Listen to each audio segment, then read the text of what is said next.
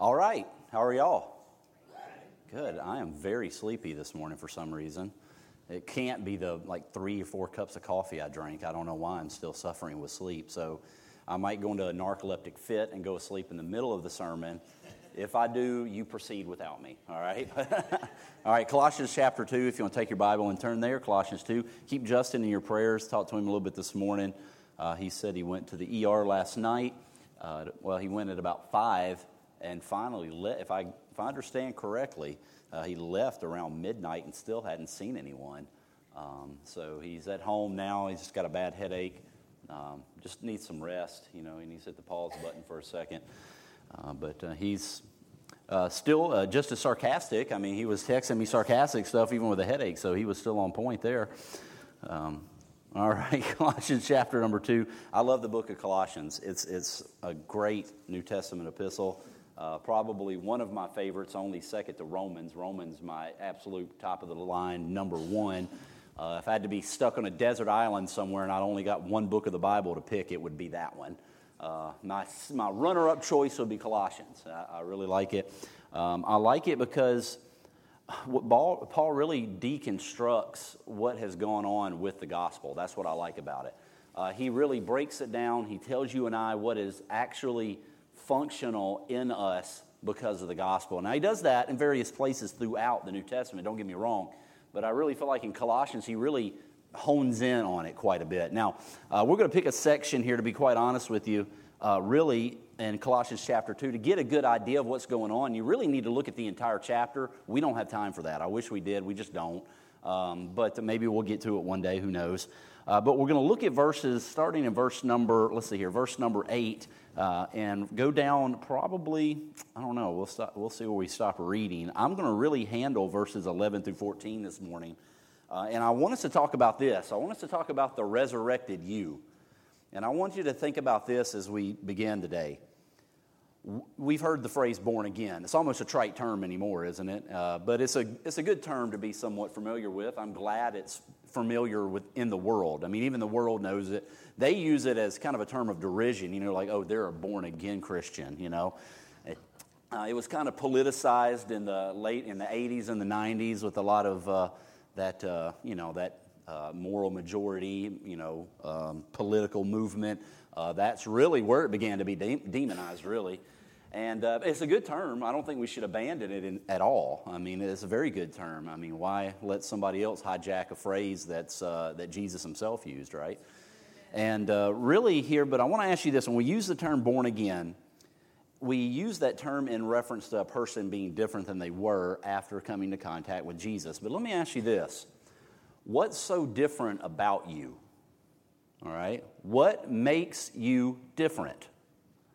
Is it because you go to church on Sunday? No, not really. There's lots of people who go to church on Sunday, and they are the same person they've always been. What makes a born-again person different? Well, now, I can remember when I first started going to church, after I was born again, I got saved. I was alone when I was born again, which was kind of a struggle for me after I started going to church. Because after you go to church, you hear people talk about what it means to be born again in relation to their experience, rather than in relation to what Jesus has done and your trust in that. I don't think anybody does it on purpose. It just happens, You hear a pastor and he's like, I was in a service and I came down front and I just began to weep and cry and call it. Hey, and that's great, man. I mean, I've had those experiences in a church service before. But when you're a new believer, you have to be very careful because it projects into somebody's mind that their salvation's wrapped around, I remember thinking, well, that didn't happen when I got saved, and then you hear the sinner's prayer. Who's heard of the sinner's prayer before? Oh my God, those are the magic words. I mean, if you don't say that particular grouping of words, then I thought that for a little while. So I didn't struggle with any of this until I started going to church regularly. After I was born again, everything was fine. I was great, And then I can remember hearing about the sinner's prayer, and I thought to myself, oh, man, I don't know if maybe I didn't get it right. So I was in my house when I lived with my dad at the time because I was only 18 or 19. And I remember kneeling down at my bed and saying, Lord, if I didn't say the words right, here they are. And I tell you what, that prayer right there, I mean, it was accurate to a T. You know what I mean? I knew, after, about another year of growing spiritually, I realized it was silly, to think that words are going to make me different. But we think that sometimes, don't we? What makes us different? Why do we say that we're not who we were? Well, the reason's going to be answered, or the question's going to be answered here. So let's read it together. Again, I'm reading the New King James Version. So Colossians chapter 2, verse 8, he says, "Beware lest anyone cheat you." And that's what happened to me. I got cheated immediately after I was born again.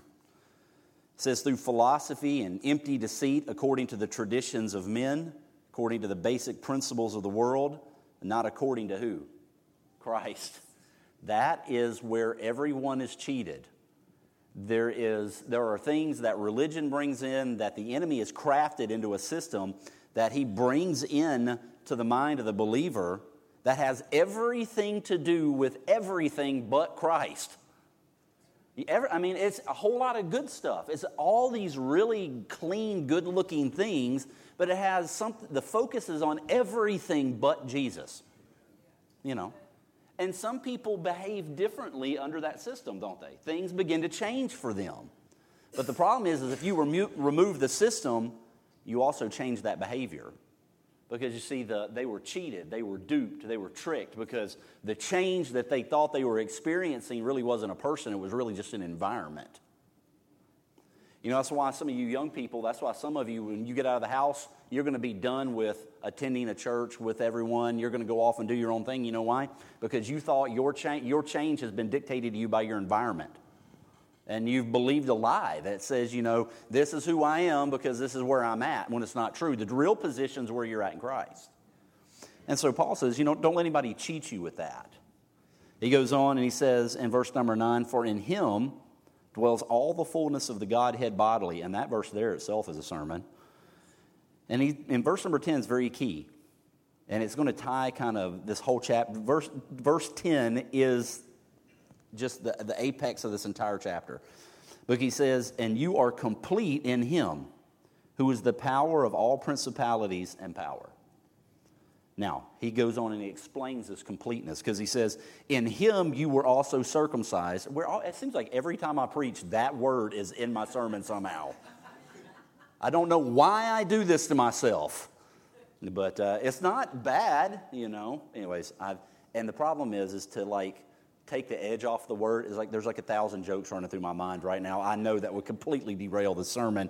So he says, "In him you were also circumcised with the circumcision made without hands, by putting off the body of the sins of the flesh by the circumcision of Christ, buried with him in baptism, in which you were also raised with him through faith and the working of God, who raised him from the dead. And you, being dead in trespasses and uncircumcision of your flesh, he is made alive together with him, having forgiven you all trespasses, having wiped out the handwriting of requirements that was against us, which was contrary to us," Jewish roots movement, "and he has taken it out of the way, nailing it to the cross."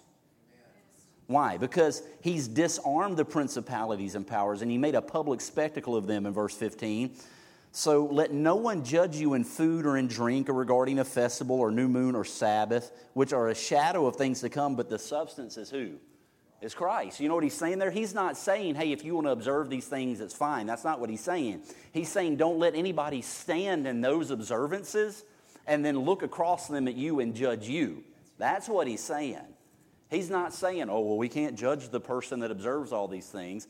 And he's not encouraging judgment. But he's saying you don't accept the judgment from a person that's going to stand in some kind of ceremonial thing and then look at you and tell you there's something wrong with you. You don't want to get in a ceremony argument with the Apostle Paul. He's going to win that thing. He really focuses in on these verses on the resurrection of Jesus Christ.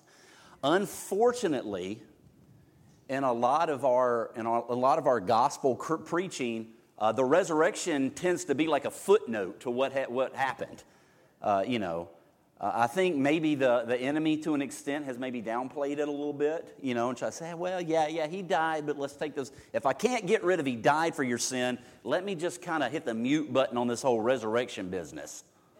Because when do we really, really emphasize the resurrection? When? Easter.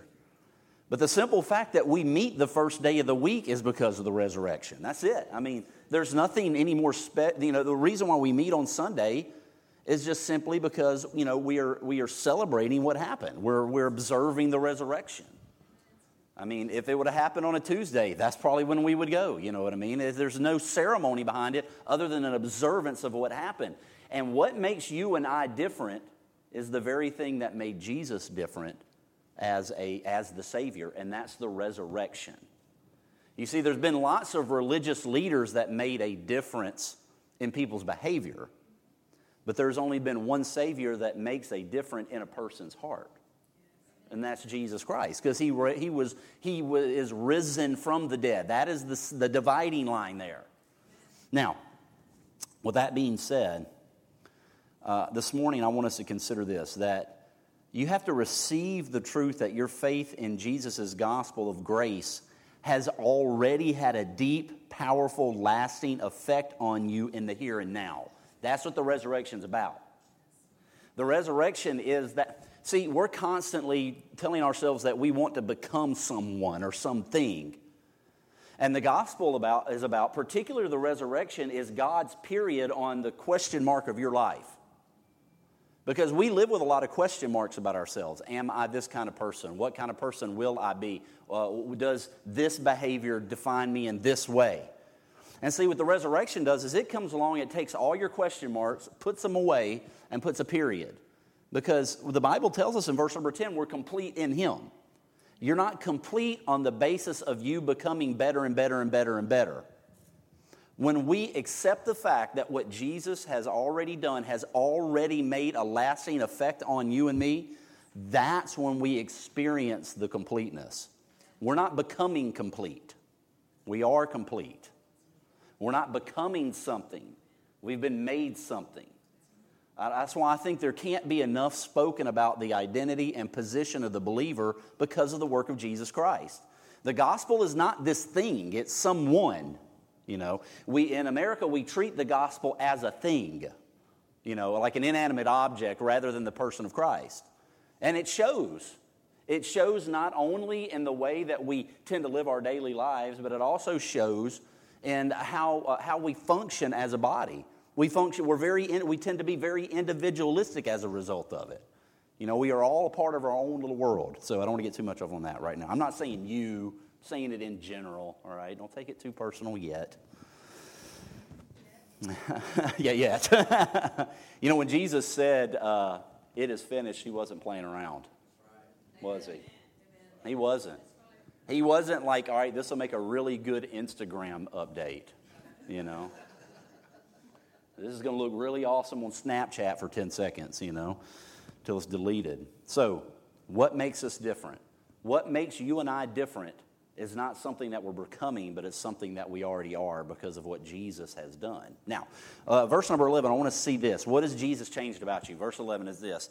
Jesus has removed the sin source from you. All right?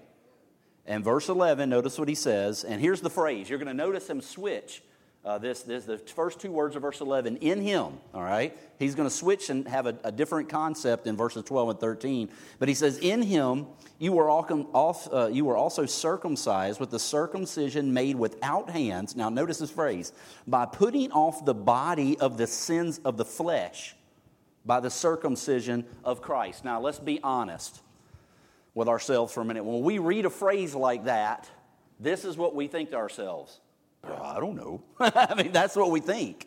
Because, it's such a the wording of the verse sometimes is kind of complicated. And we're like, what in the world does it even mean by the putting off of the body of the sins of the flesh? What in the world is he talking about? It's a good question. It's there. We need to know what it means. It stumped me for a long time. And here's why it's tough to decipher verses like this. Because we don't look at the New Testament as a whole sometimes. We want to look at it on a verse-to-verse-to-verse-to-verse basis and try to interpret one snippet in the light of that one phrase. What he's talking about here is this. Remember, last time I spoke, I talked about the flesh and how it's a pattern of behaviors that we use to get our needs met apart from Christ. I know you have that definition memorized, all right? We talked about that. So what is he talking about here? He's talking about here that when Jesus Christ, the Spirit of God, enters a person, there is a cutting away that takes place inside of that person. That cutting away is the sin factory of that old nature that made us born as a sinner. Now, that's very important. A lot of believers live their life like they're just this old, dirty, filthy, broken down sinner saved by grace. And one of the things that the resurrection has done for you, the difference that it's made in you, is that it has turned that whole philosophy on its head in this way. Religion looks at you and says, you are a bad person as a believer. The religion looks at you and says, you are a bad person with the potential for good. The Christianity of the New Testament says, I've made you a good person that sometimes can do evil. Now, the fact of the matter is this. There are times where we do evil. We do it. We do things wrong. But here's the difference in those two phrases. It's the source. Religion makes your source. It makes the core of who you are wrong. Jesus comes along and makes the core of who you are is right. Now, let me ask you this. If you're here and you've truly been born again, you've got the Spirit of God in you, the Spirit testifies, you know you're living, you have believed Christ, you accepted the truth for who He is, and you know for a fact that you're born again. You know it. And you could do anything in the world that you wanted to do right now. Just think of the answer. What would it be in your mind? Anything. You could do whatever you wanted, zero consequences. What would it be? You see, for the believer, very few of us thought to ourselves, I would probably rob a bank and shoot 6 people. All you that laughed thought that. Just kidding. You didn't. But very few of us are thinking things like that. You know why? Because as a believer, the innermost core of who we are, our want to, is not what it used to be. We may not have all the wrinkles ironed out in life, but we know that if we could figure out some light switch to just flip and make it all go away, make all the things that we do that hurts us go away, make all the damaging decisions that we've ever made or are making or planning to make in the future just go away, we would flip that switch. We'd push the button, we would check the box, and we would say, I never want to do any of those things ever again. Because we know what they cause in our lives, don't we? We know the fallout. We know the damage. We've experienced it time and time and time again, haven't we? And if we've been born again, we truly want that. You know, a lost person doesn't want that. A lost person wants the only thing that they can want, and that's what their nature dictates to them, just like that's what your nature dictates to you. You see, that's what he's pointing out, that Jesus Christ, being in Christ, He has cut away who you were and has created a new you. The resurrection of Jesus Christ is one of the things that makes you different. You don't make you different. Jesus makes you different. Your behavior doesn't make you different. The gospel makes you different. The minute that we accept that, you know what's going to happen? I despise. This is just maybe I better be careful. No, despise is a good word. It is. It is being recorded. It's going out on the Webernet. I'm just trying to think how much weight I despise self-help books. I hate them. I can't stand the emphasis that philosophy and this world's thinking puts on us to make ourselves so much better. Now, I'm not talking about changing things that hurt. I think you know what I'm saying.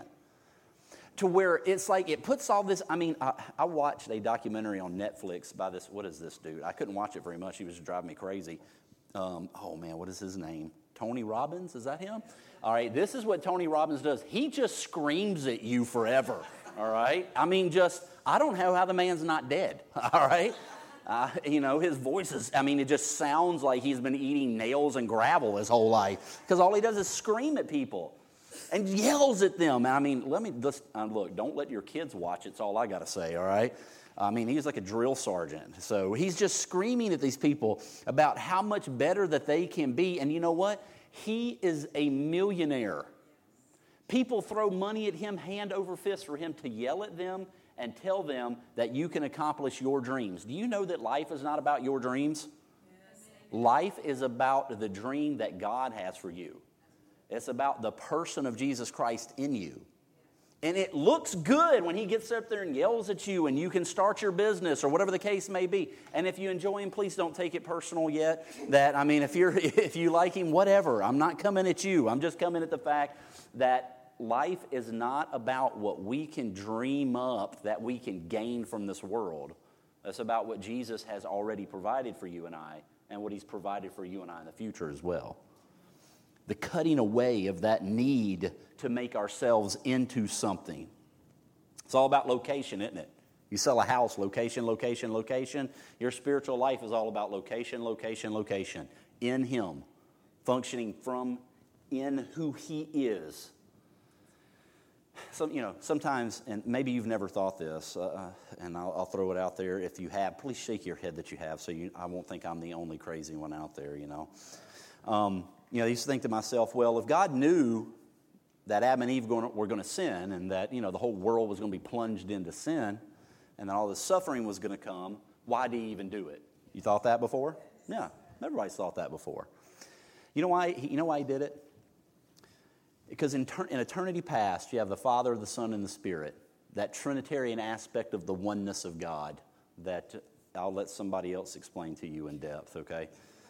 You have that oneness of God in perfect fellowship with each other, absolute perfection, everything right about the relationship, a relationship of an acceptance and a love and an understanding that we still only see through a glass darkly, So what does that kind of love and acceptance and understanding want?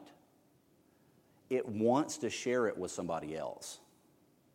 When you have a love for someone, you don't just sit back and admire them and do nothing, right? It's active.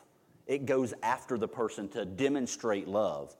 And God said, I want everyone, someone, they need to experience this. And then there's Adam and Eve, And for all the fallout that comes as a result of what the sin nature is cast upon humanity, really to know what it means to be in him really makes that something that we're willing to deal with now. We're willing to take. We're willing to have to experience to an extent.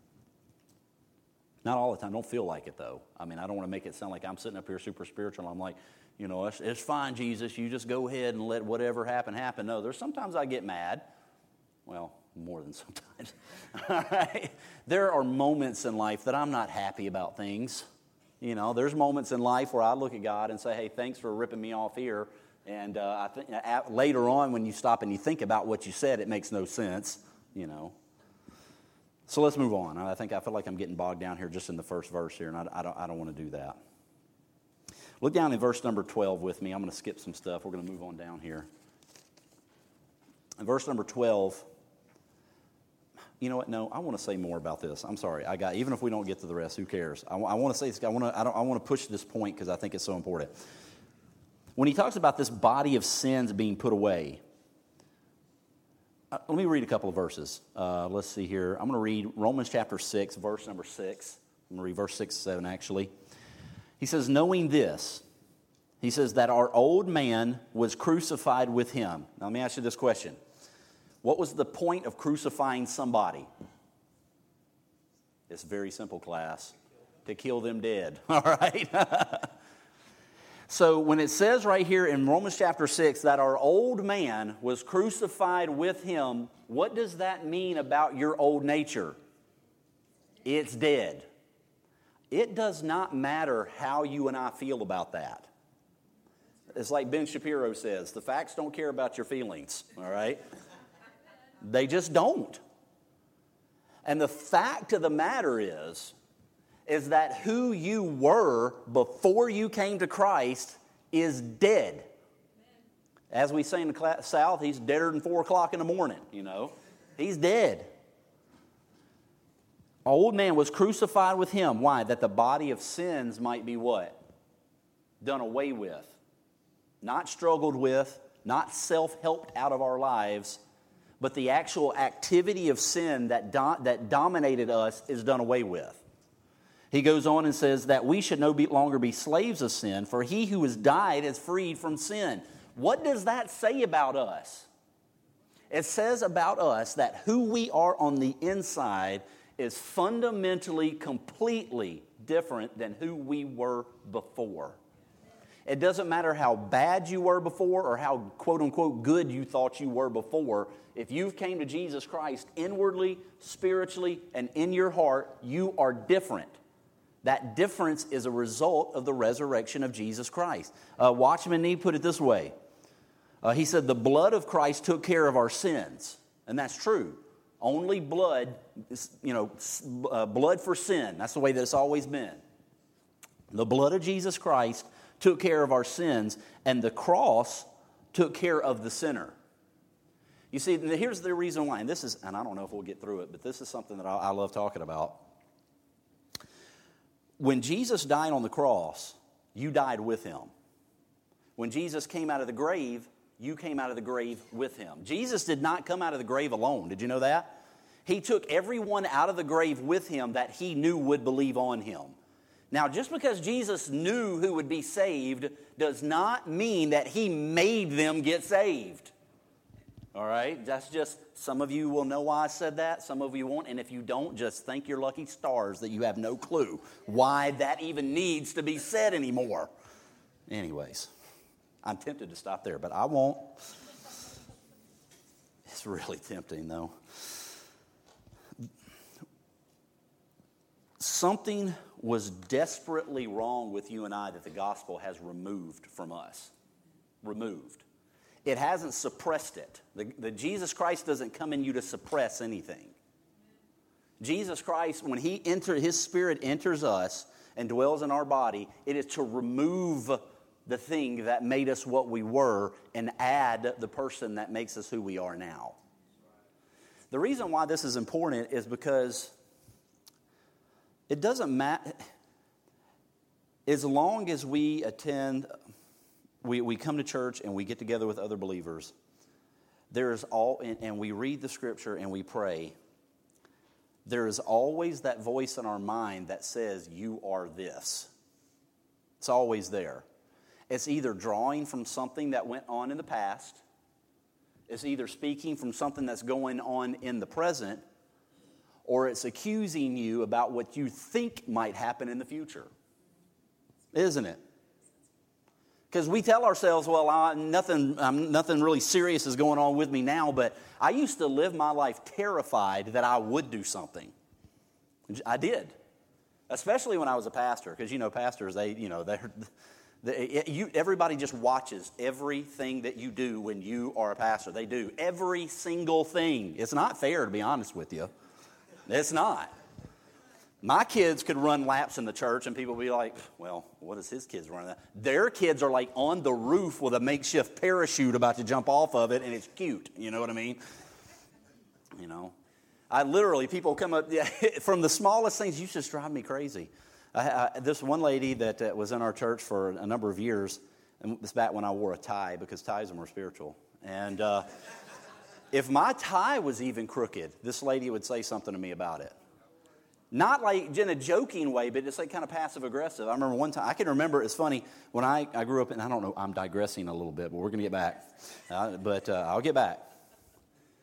I never wore jeans to church. When I lived in Utah, that's all you wear is jeans. Everybody wears them. I mean, lawyers wear them. You got your work jeans, then you got your day-to-day jeans, and then you got your church jeans. All right? So I can remember The first time I wore my church jeans, which at that point, all my jeans could have been church jeans because I'd wore them everywhere. So I wore them to church one day, and people were typically used to seeing me in a suit, So I had a suit coat on and a tie and jeans. That's enough. And so this lady comes up to me, and now she's wearing jeans. And they owned a ranch or something. So she comes up to me after church, and she goes, "Why are you wearing jeans?"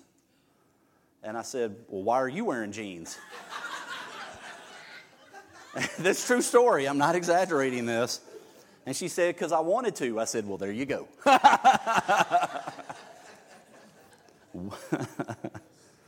I have no clue why I told you that story now. But it's a funny one. But let no man judge you. Thank you very much. The stenographer has brought me back. And it's very easy to allow the judgments of other people, the judgments of our past religious experiences, the judgment of our family, the judgment of society, the parents, the judgment of your kids. Your kids don't dictate to you who you are as a parent at all. All right? They don't get to look at you and say, "You're this kind of parent." They're 13. They wouldn't even wake up in the morning if it wasn't for you, all right? Your spouse doesn't get to determine what kind of person, who you are. They don't get to do that. That's reserved for one person. Yes. If a husband just said amen, you are a dead man. All right? That's all I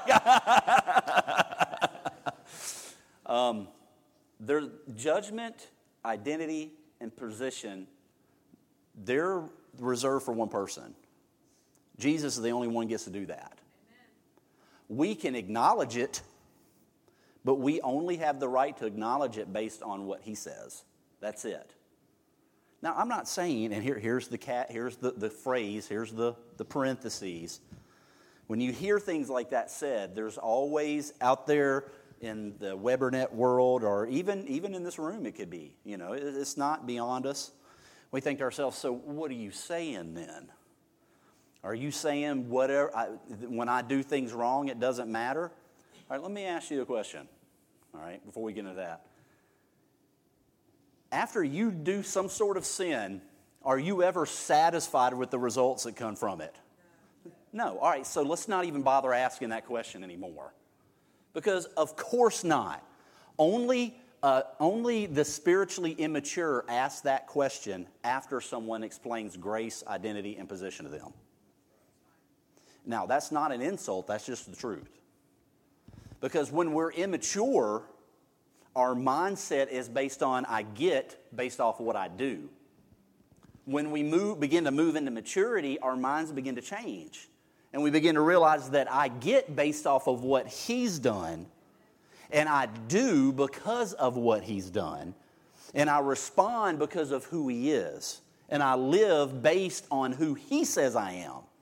That's when we begin to move into maturity.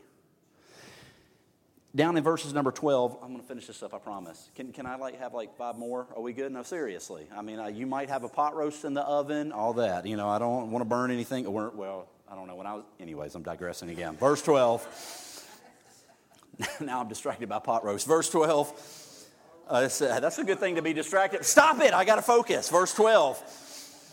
It says, buried with him in baptism, in which you were also raised with him through faith in the working of God, who raised him from the dead. You notice that phrase, with him, you see it? We move from in him to with him. Verse 13, and ye being dead in your trespasses and the uncircumcision of your flesh, he has made alive together with him, having forgiven all trespasses. So what is Jesus saying here? I guess Jesus did say it through the Apostle Paul, if you want to get technical. He's saying this. Not only has the sin factory been removed, but the separation has been removed. That can't be said enough. Because the enemy, the first thing the enemy wants to do with you and I, when we begin to grab our identity and our position from anywhere other than Jesus, he wants to put a wall up between you and Jesus, doesn't he?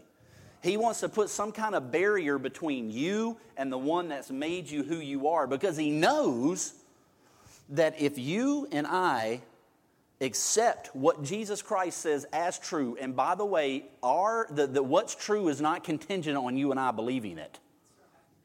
It is not. It sounds really spiritual to try to make it into that, but that's just another way to humanize something that God's already done supernaturally. And when you and I just simply accept the fact that what's true is true, the enemy knows that that's going to begin to change you. He knows it. It's not always flash in the pan difference either, is it? I mean, it's like your kids. They weren't born and then they were 18 years old. Sometimes that would be so much easier.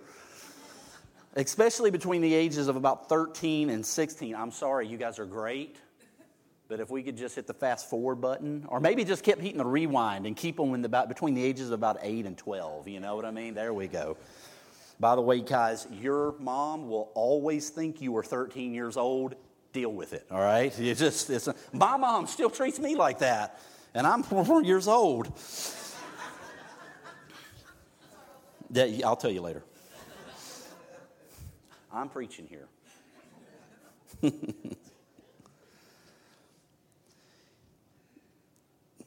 I don't even know what I was going to say now.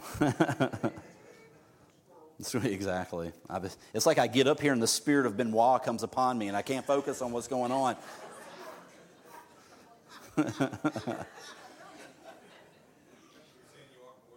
Yeah. Thank you. Romans 6. We'll just read a Bible verse. That'll cue us up. All right, Romans chapter 6 and verse number 3. Do you not know that as many of us as were baptized into Christ Jesus were baptized into his death? Therefore, we are buried with him through baptism into death, that just as Christ was raised from the dead by the glory of the Father, even so we should walk in the newness of life. You see, when we hear the word baptized, we think of water, right? And depending on your background, it could be sprinkling, dunking, or whatever the case may be. But we think of water in some way. The idea of baptism that Paul is using here is a matter of identity. It's a matter of identifying with something. Because even under the Old Covenant, there would be Gentiles that would come into, live in Hebrew culture. And there was a number of things that went on with that. And from time to time, they would actually be baptized or they would be washed. They were required to wash. And so that then identified them as, hey, now I'm a Hebrew. Now I'm a Jew. I follow Yahweh or whatever the case may be. It was an identifying mark. And what Paul's saying here is this, is that you were identified, you were baptized with Christ. You didn't do that for you. Jesus did it for you.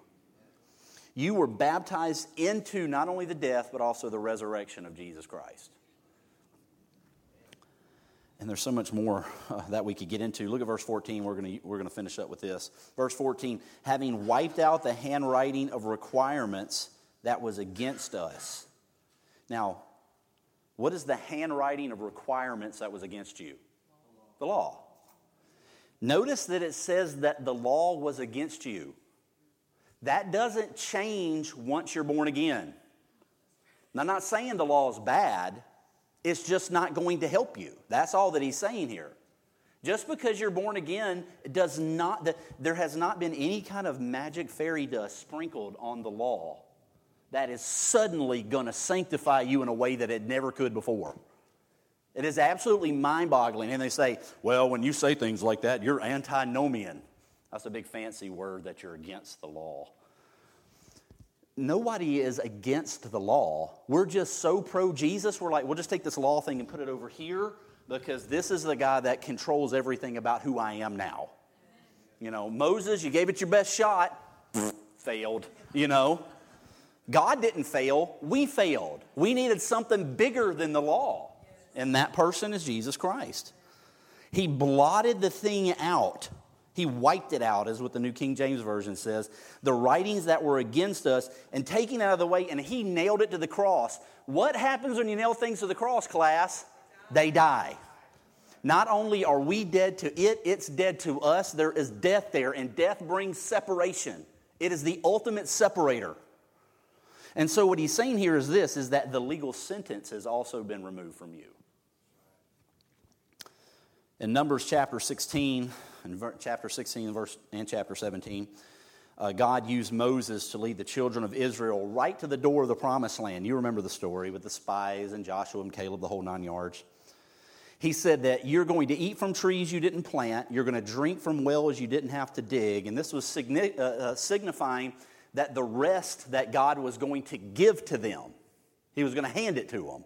Say, here it is. It's yours. Well, because of one thing, it wasn't murder. It wasn't selling drugs. It wasn't adultery. It wasn't pornography. It wasn't grand larceny. Wasn't from someone stealing somebody else's donkey. There was one thing that kept them out of the promised land. Unbelief. That was it. That doesn't seem like a big deal to us, does it? We're like, oh, well, that's all? That should tell you and I this. Accepting what's true is the biggest thing that can happen in your life. So they came right up to the door, right up to that rest, and they balked at unbelief. You won't believe how big those guys are. Look at that wall. There's no way we can take them. We're like, the Bible says, they made this statement, we are like grasshoppers in their sight. They were accepting an identity about themselves that God didn't put on them. And so as a result, they balked. They just hit the pause button, didn't they? And for the next 40 years, all they had was funerals. That's it. Just one funeral after the other, after the other. Afraid to move ahead because they were unable to return to Egypt, all they had left was the desert. And it was filled with boredom, monotony, and dryness, and death. That's why some people look at Christianity and say, well, it doesn't work. Well, that's because you've made it all about you. Christianity isn't about us. Hence the word Christianity. It's about Christ. It's about the accomplishments Christ has made on your behalf, not about the accomplishments that you make on your behalf. I'm not saying, here's what I'm saying. God wants us to stop trying, and he wants us to begin to just receive what he's already done for us. And that's what rest is. Rest is accepting something. And we're terrible at accepting gifts, aren't we? Think about it. If somebody just walked up to you right now with a gift wrapped up and handed it to you, especially in the South, all right, we'd say, oh, you didn't have to do that. Well, of course they didn't have to do it, all right? If they had to do it, it wouldn't be a gift anymore. You understand how this works, right? And every time that happens, somebody gives you something, and immediately you want to dismiss the fact that they did it. We are terrible at receiving things, folks. Even if we don't say it, we're thinking to ourselves, and then we're thinking to ourselves, okay, let's just go to Christmas. First off, guys, we're terrible at buying presents, all right? Ladies, do us a favor. Just write us a list for the love of everything and just tell us what you want, and we'll give it to you in a surprising way. Stop making us guess. It's not fair, all right? Anyways, I'm just trying to help us out, guys. I can do it right now, plus I'm not married, and so it is good advice. Anyways, so Christmas time comes around, and the wife just buys you this killer present, man. She just, next level, you know what I mean? The first thought in a man's brain, or maybe I'm speaking for me. I don't want to be the representative of all men. If I were, we'd be in trouble. But in my brain, what I'm thinking is, oh, great. All I got her was a toaster. You know what I mean? And we immediately think to ourselves, my gift, what I have to give, has to equal the same value of what the person gave me. We think those things, don't we? We'll come to God with the same thing. That's why we have this mentality that when we realize what Jesus has done, we think to ourselves, oh, I got to equal that. Well, good luck running yourself into the dirt to try to pay Jesus back for everything that he's done for you. You are the payment back to him for what he did for you. That's what he did it for. It was for you. He didn't do it for how awesome you could be. He did it because of how awesome he is. And he wants you. He don't want what you can do. He's not looking for soldiers in an army, regardless of what the hymn book said, all right? He's looking for kids in a family. As a Christian, you have the very life of Jesus in you because Jesus Christ raised from the dead. What's different about you is what Jesus says is different about you. Now, you say, well, how does that work? Well, how it works is this. Don't go make a 10-step plan to change. Just make a one-step plan.